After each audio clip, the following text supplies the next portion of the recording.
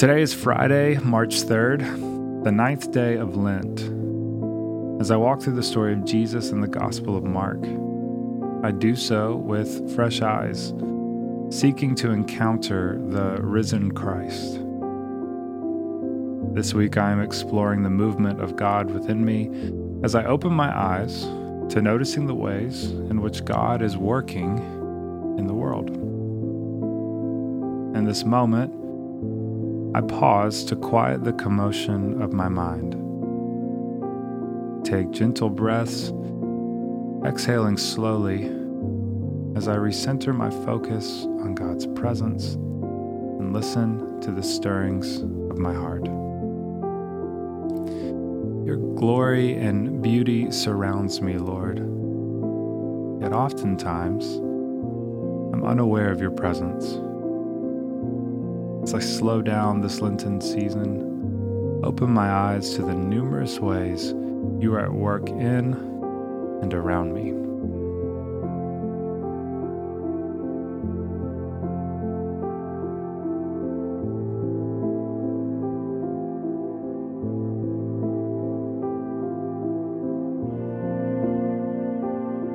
Lift up words of praise through the ancient hymn of Psalm 105. Oh, give thanks to the Lord.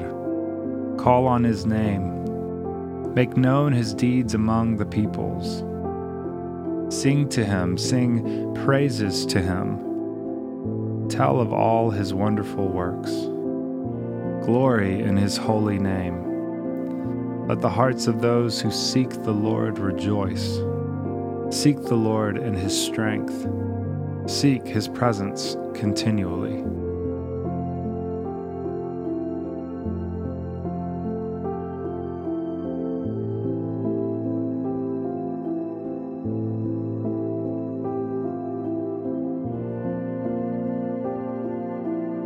As I reflect on today's gospel reading, I listen for a word or phrase that the Holy Spirit is bringing to my attention in this moment.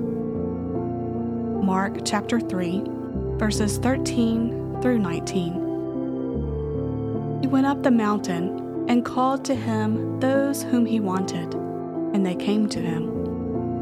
And he appointed 12, whom he also named apostles, to be with him, and to be sent out to proclaim the message, and to have authority to cast out demons.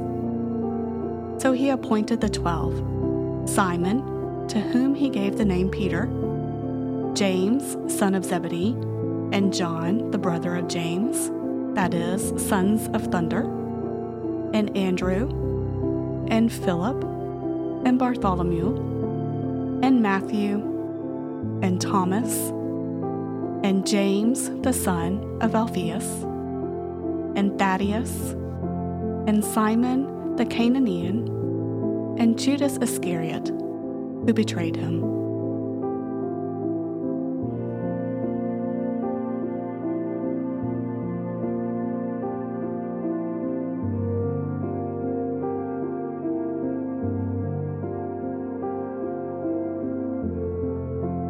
Help me to remove the blinders I've placed over my eyes and be open to seeing your love, grace, and beauty.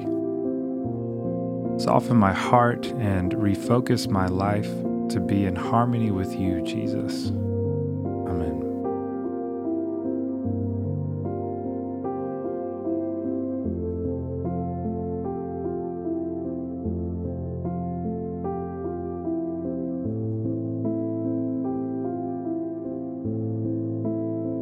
Pause now to spend time with God, reflecting and journaling the ways in which the Holy Spirit is stirring within me.